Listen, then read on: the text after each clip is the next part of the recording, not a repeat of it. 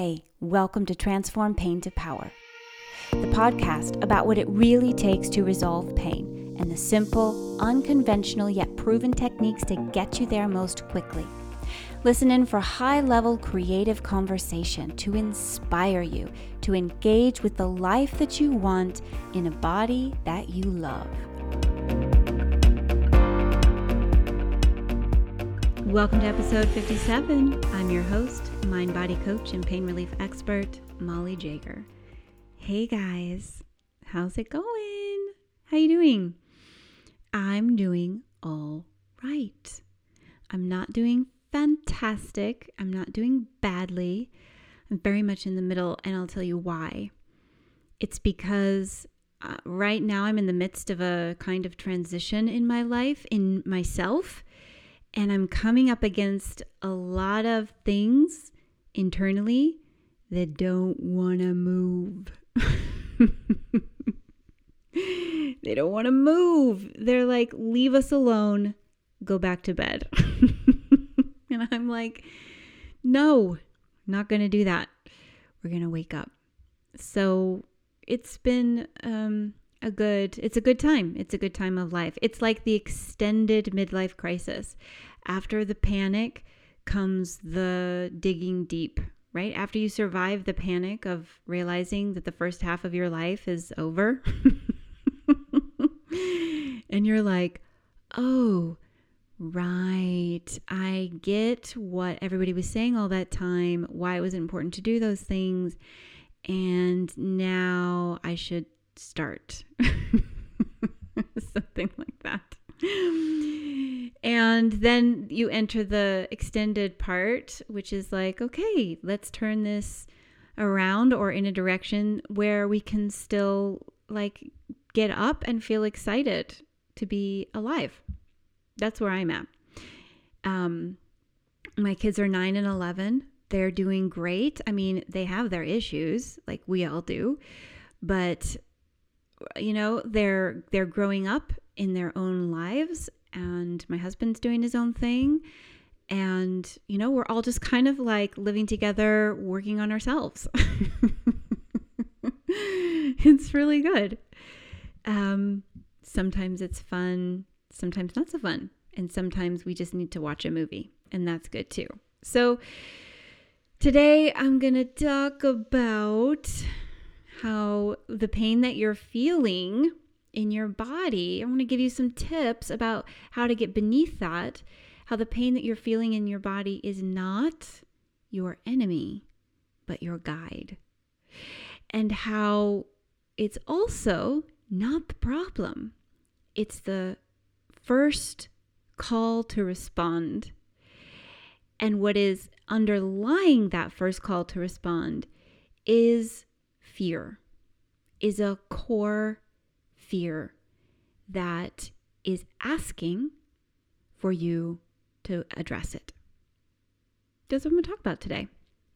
It's not the pain, it's fear. Specifically, fear in your body that hasn't had a chance to be processed. For whatever reason, fear in your body that you haven't yet confronted because you haven't been able to, because you haven't had enough information, enough space, enough whatever it is that you need to do it. The more I do this work, the more I really believe that we all get to our work in our own time. Like the perfect things arise for us in the perfect timing when we have the means to fully address them. I really believe this. And do you know what? It may not be true, but why not think about it in that way? Because if we don't think about it in that way, sometimes what we end up doing is defaulting to blame and self-criticism and judgment. Like when we recognize in our, like the second part of our life, okay, so I'm 43. I feel like I've entered or started to enter the second part of my life. It'd be awesome if I hadn't though, because I'm 43. I want to live for a long time yet. That we start to see these things and see how we've carried them for so long or perpetuated certain habits for so long. And it's like so easy for us to default into self-criticism, calling ourselves stupid and whatever names that we like to come up with. I say we, but really it's like that part of our brain. So I like to think, I'm dealing with this now, or whoever I'm working with is dealing with this now because it's the perfect timing for them. They have what they need to move through it in a powerful way, right? For it to be an empowering experience rather than a draining or an exhausting one. It's empowering. And I think that's a really wonderful way to look at it. And it's also really useful because it's like Byron Katie always says, how do I know that was supposed to happen? Because it did. It did happen that way. And essentially what she's highlighting and saying that is there's no way that we can go back in time and change what happened. So why would we bother arguing with the past? Why would we bother fighting with what is out of our hands? Let's just be in the present with what's coming up in our awareness and deal with that. So it's not the pain, it's fear. What am I talking about? Of course, if you've been listening to this podcast, you know that pain, the pain signal, is an alarm system from your nervous system that's saying there's a potential threat. Be alert, right? It's alarmed and it wants you to pay attention. And the way it has to get you to pay attention, or one way, is to create pain, because that's very attention getting. And when you experience pain, the problem is not that there is pain. The problem comes in the response to pain, your reaction. And for most of us, our learned response to pain, or our kind of habitual response that we grew up with and carried into adulthood, is not all that sophisticated.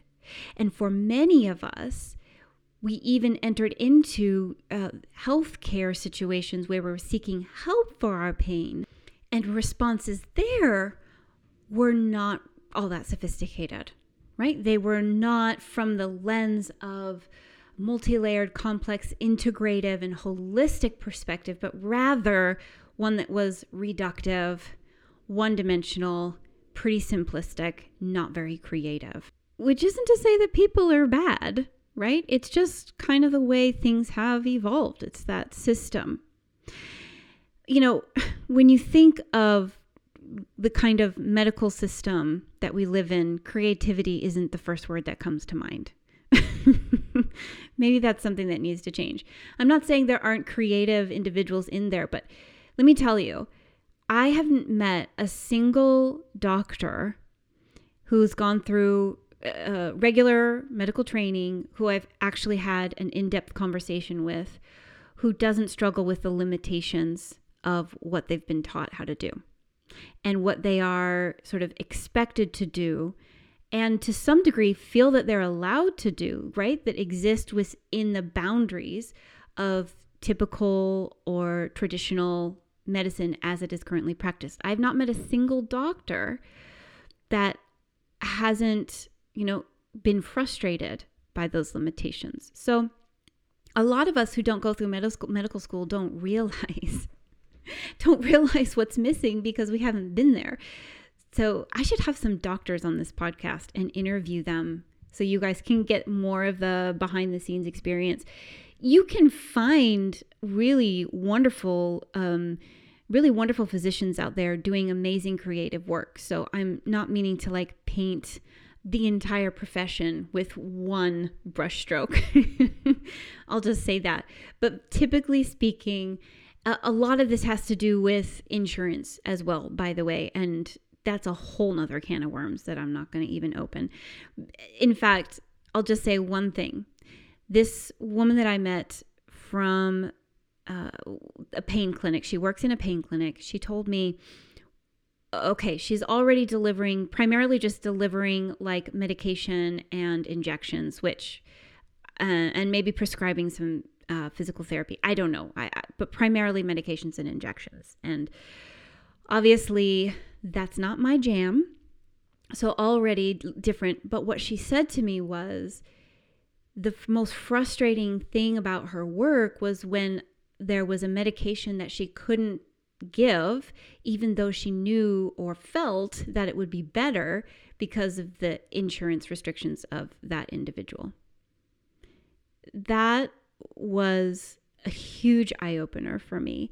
And of course, she doesn't say, right? Doesn't go around saying, oh, I'm going to give you this, even though it won't work as well, because your insurance won't cover this other thing, right? She's not going to say that because she knows that will decrease the likelihood that even that medication will work. So she's going to do the best that she can with what her tools that she has access to for each patient.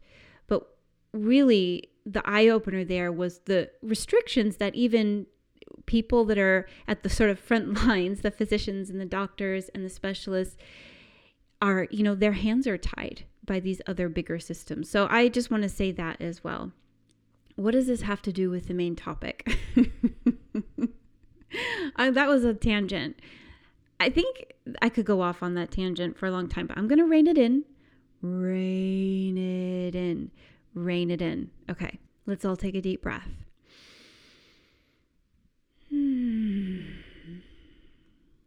Let's do that again.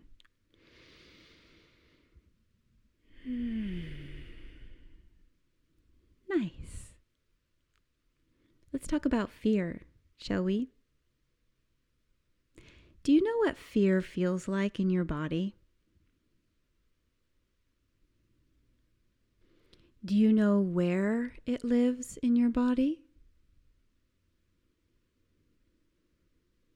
Maybe there's like a center place or an anchor point or a general area.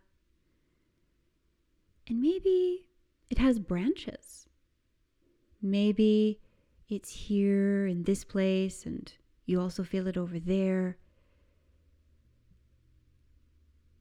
If you were to kind of go on a hunt for fear in your body,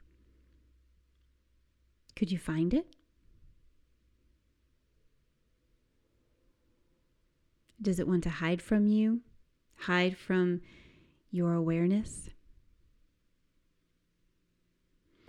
Most of our core fears, right, our deep core fears, they're very equally cerebral and somatic.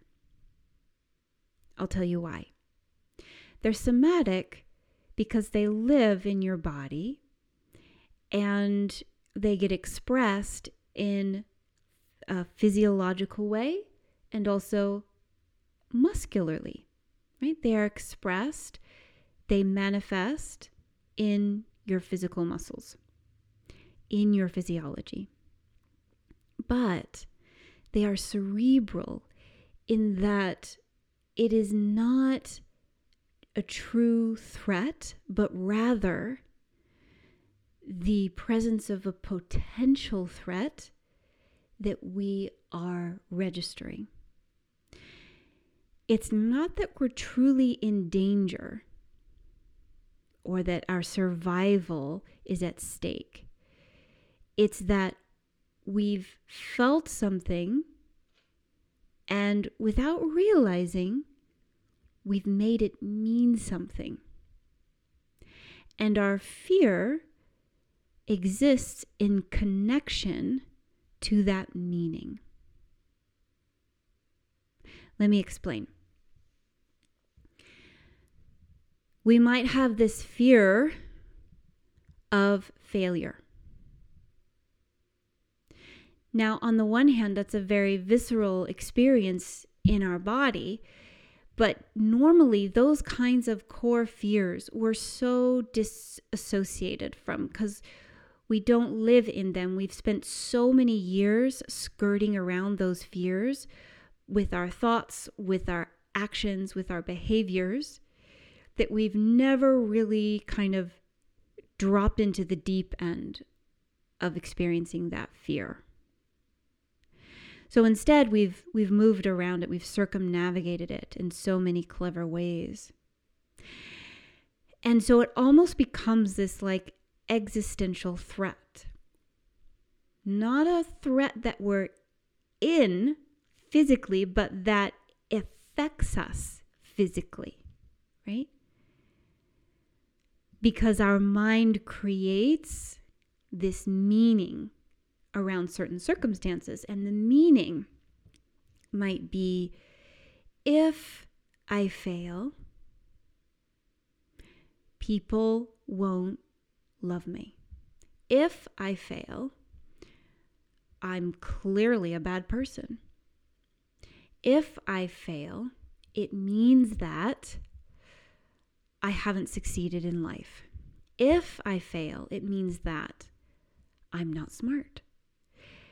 And then, of course, well, not of course, and then it goes on from there. If I fail, it means I'm not smart. If I'm not smart, it means I'm not worthy. If I'm not worthy, why would anyone stay with me? Why would anyone bother to care about me? For example, right? That's the kind of example of a multi-layered trail of thinking, of meaning making that we create around the sensations of fear. When we don't address the fear, when we circumnavigate it, what we're doing is we're creating, it's like a survival mechanism. We're creating a way for us to pass through that challenging situation in a way that feels safe and doable, right? That we're going to get to the other side. So maybe that challenging situation is fitting in with the friend group in 5th grade. Or maybe that challenging situation was facing mom and dad with a report card with 1C on it. Or maybe facing the fact that you've just broken a toy and you're not allowed to cry about it. But you're still upset, but you still have to be a nice, accommodating child. Not that anybody ever tried to hurt you, but maybe that did happen. Recently, I was at a birthday party, and I have one child who is she wears her emotions on her sleeve. And it is very hard for me. It is so hard for me to deal with and to try and understand where she's coming from. I'm doing a lot of work to try and figure it out for myself. Because as a parent, when my child cries in public, I want to tell them to stop. I want to make it go away. It's uncomfortable for me. It doesn't mean that I don't think her tears are valid or that I necessarily act on those, but it's there. It's present. And I'm telling you that when most of us were kids and we made our parents uncomfortable and they didn't like what we were doing, they told us to stop, shut up, or get away. It's just the way it is. And as children, we had to cope with that. It doesn't mean they didn't love us. It doesn't mean they weren't even trying to be good parents. It just means that they were human, right? And they were experiencing discomfort. So we have these kind of existential fears that we live with. And here's the thing, that you don't have to know the details of your fears in order to start creating a sense of safety in yourself and addressing those fears. All you have to do is start being present to the experience of fear. Now, here are several emotions that are often laid over on top of fear, right? That we experience instead of the fear. And that if you are feeling these emotions, they are a likely indication that there's some underlying fear there. And they all are some form of anger. And if you are in this space, mind-body pain, TMS, and John Sarno, you know that not only is fear highly related to pain, but so is anger, right? A lot of pent-up, repressed anger becomes chronic pain in many people's lives. So these more surface level emotions are irritation, resentment, and anxiety. And often underlying each of these is some kind of fear, right? Now, anxiety maybe seems pretty clear, like that's a clear connection, but irritation and resentment might be a little bit harder to connect and might require a little bit of a deeper dive. But often what you'll find when you sit with these emotions, that what's underneath is some kind of fear. I would say 99% of the time, this is what's happening underneath those emotions. The resentment and the irritation allow us to focus on something outside of ourselves or on some circumstances, right? We focus our attention on the thing or the person or the situation that we're resenting or that is irritating us, and it's creating a lot of focus for our attention, and that's taking away our focus on the fear, right? So that's partly just to kind of give you a sense of how those are connected in that way. So if you notice yourself experiencing any of those emotions, resentment, anxiety, or irritation, give yourself a little bit of time to sit with them when you can. And you can even go back in time if you've had a frustrating experience with a situation, you've had those emotions kind of really present for you, you can bring them up now. If they were like a year ago, yesterday, this morning, whatever, 10 years ago, that situation can still be alive in you. And if you can create that emotion in your present moment, you can process it, right? You can sit with it, you can experience it, you can feel it, you can move through it. And when you do that, start to ask yourself, what else? What else am I feeling? As you feel the emotion that's on top, it will move, right? It will evolve. Emotions don't want to stay stuck. They want to move. Movement is life. So when we allow for movement, it happens. Now, many of us have a kind of core fear or a couple of core fears that at some point in our childhood, we made the assessment that this was a particular life threat. This was a particular danger. And the thing about this assessment in your nervous system is that it is very important to your nervous system to get clear on what is not safe. It is a big priority, right? So if you eat a piece of food and it makes you sick, then you're going to be highly sensitive to that food because biologically it's not safe for you, right? That's the kind of message that your nervous system is working with. That's data that your nervous system is working with. So your nervous system, the way that your memory works in your brain is that what you learn in moments of fear or in a traumatic, like seriously threatening moment or a perceived threat, the way that your memory works when you're in that state is that it lays down that information thick and strong because it does not want you to forget, because your brain thinks that it's critical for your safety and your survival to know this information, right? When you're when you're very clearly in a different state and there's not a threat and you have an experience, that memory isn't laid down as sort of strongly in your nervous system. This is one way that your nervous system works to keep you safe, right?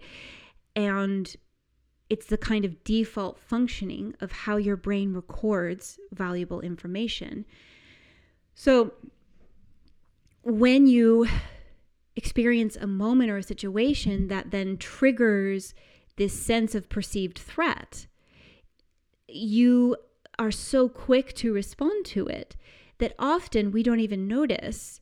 We don't even notice what's happening. We don't even notice that we've responded to something. We've just gone so quickly past it. Like, imagine if you're walking and you trip and you think you're going to fall, but somehow you cut yourself. Somehow you find yourself still on your 2 feet. And you could never have predicted that or made that happen with your cognitive thinking, which is way, way, way, way slow, right? You couldn't have planned how to move your body in such a way as to not trip over that rock. Your body just does it for you automatically, very, very quickly. And that's how quickly your nervous system moves you in the moment of a fear being triggered. It's very, very quick. So in order for you to start to unpack these fear triggers in yourself, you're going to have to pay attention and slow way down, and notice some of the subtle detail that starts to pop up in your awareness. A great question to ask yourself to start to uncover this when you're feeling agitated or unsettled, certainly when you're feeling angry, irritable, or anxious, is what am I feeling underneath all of this right now? When your pain flares, when you're experiencing painful symptoms, instead of asking or, what's wrong or what did I do or focusing on the pain itself, instead ask yourself, what am I feeling right now? And sit with that experience, sit with that question, write it out if you need to write, if you find that helpful, and let your body respond. Let your body inform you. And here's the key takeaway. Fear is a guide for growth. Pain will help you to pay attention, and fear will guide your growth. If you are able to stay with it, stay present, and allow your body to inform you. That's it for today's podcast. Have a wonderful week. I'll see you again soon. Hey everyone, thanks for joining in this week. It's been a pleasure. I hope that you enjoyed today's episode. Please go into whatever app you listen to the episode on and see if there's a way it's easy that you could just leave a simple review, click some stars, and leave me a comment. Let me know what you enjoyed about today. It's wonderful to hear from you. I so appreciate it. Thank you in advance. Also, I have some spaces open right now in my one-to-one practice. I've had some amazing experiences with the clients I'm working with now. Things are just so wonderful when you do this work. It's incredibly inspiring and uplifting and effective. It never ceases to amaze me. So what I love about it so much is that it's not only that you resolve the pain issue itself, the symptoms, but whatever is underlying it finally gets resolved and moved. It's such wonderful work. So if you are someone who is wanting one-to-one support, then I have space in my practice right now. Please reach out to me. The way you can do that is either by emailing me at Molly with a Y at movetonourish.com. That's movetonourish.com. Or you can click the link in the show notes to this episode, and that'll take you to a free consult call, which you can book there. You can schedule, and we'll just get on the phone on a Zoom call, that is, and talk about, what's going on and get some awareness about what is at the root cause of your symptoms and talk a little bit more about whether or not this process would work for you. You can also find me on Facebook. There's a Facebook group called From Pain to Empowerment, and also on Instagram at move2nourish.com. And again, there's a link in the show notes for that. So come on over and join me in those places. Let's hang out together online. Do share this podcast with anyone and everyone if you found it valuable.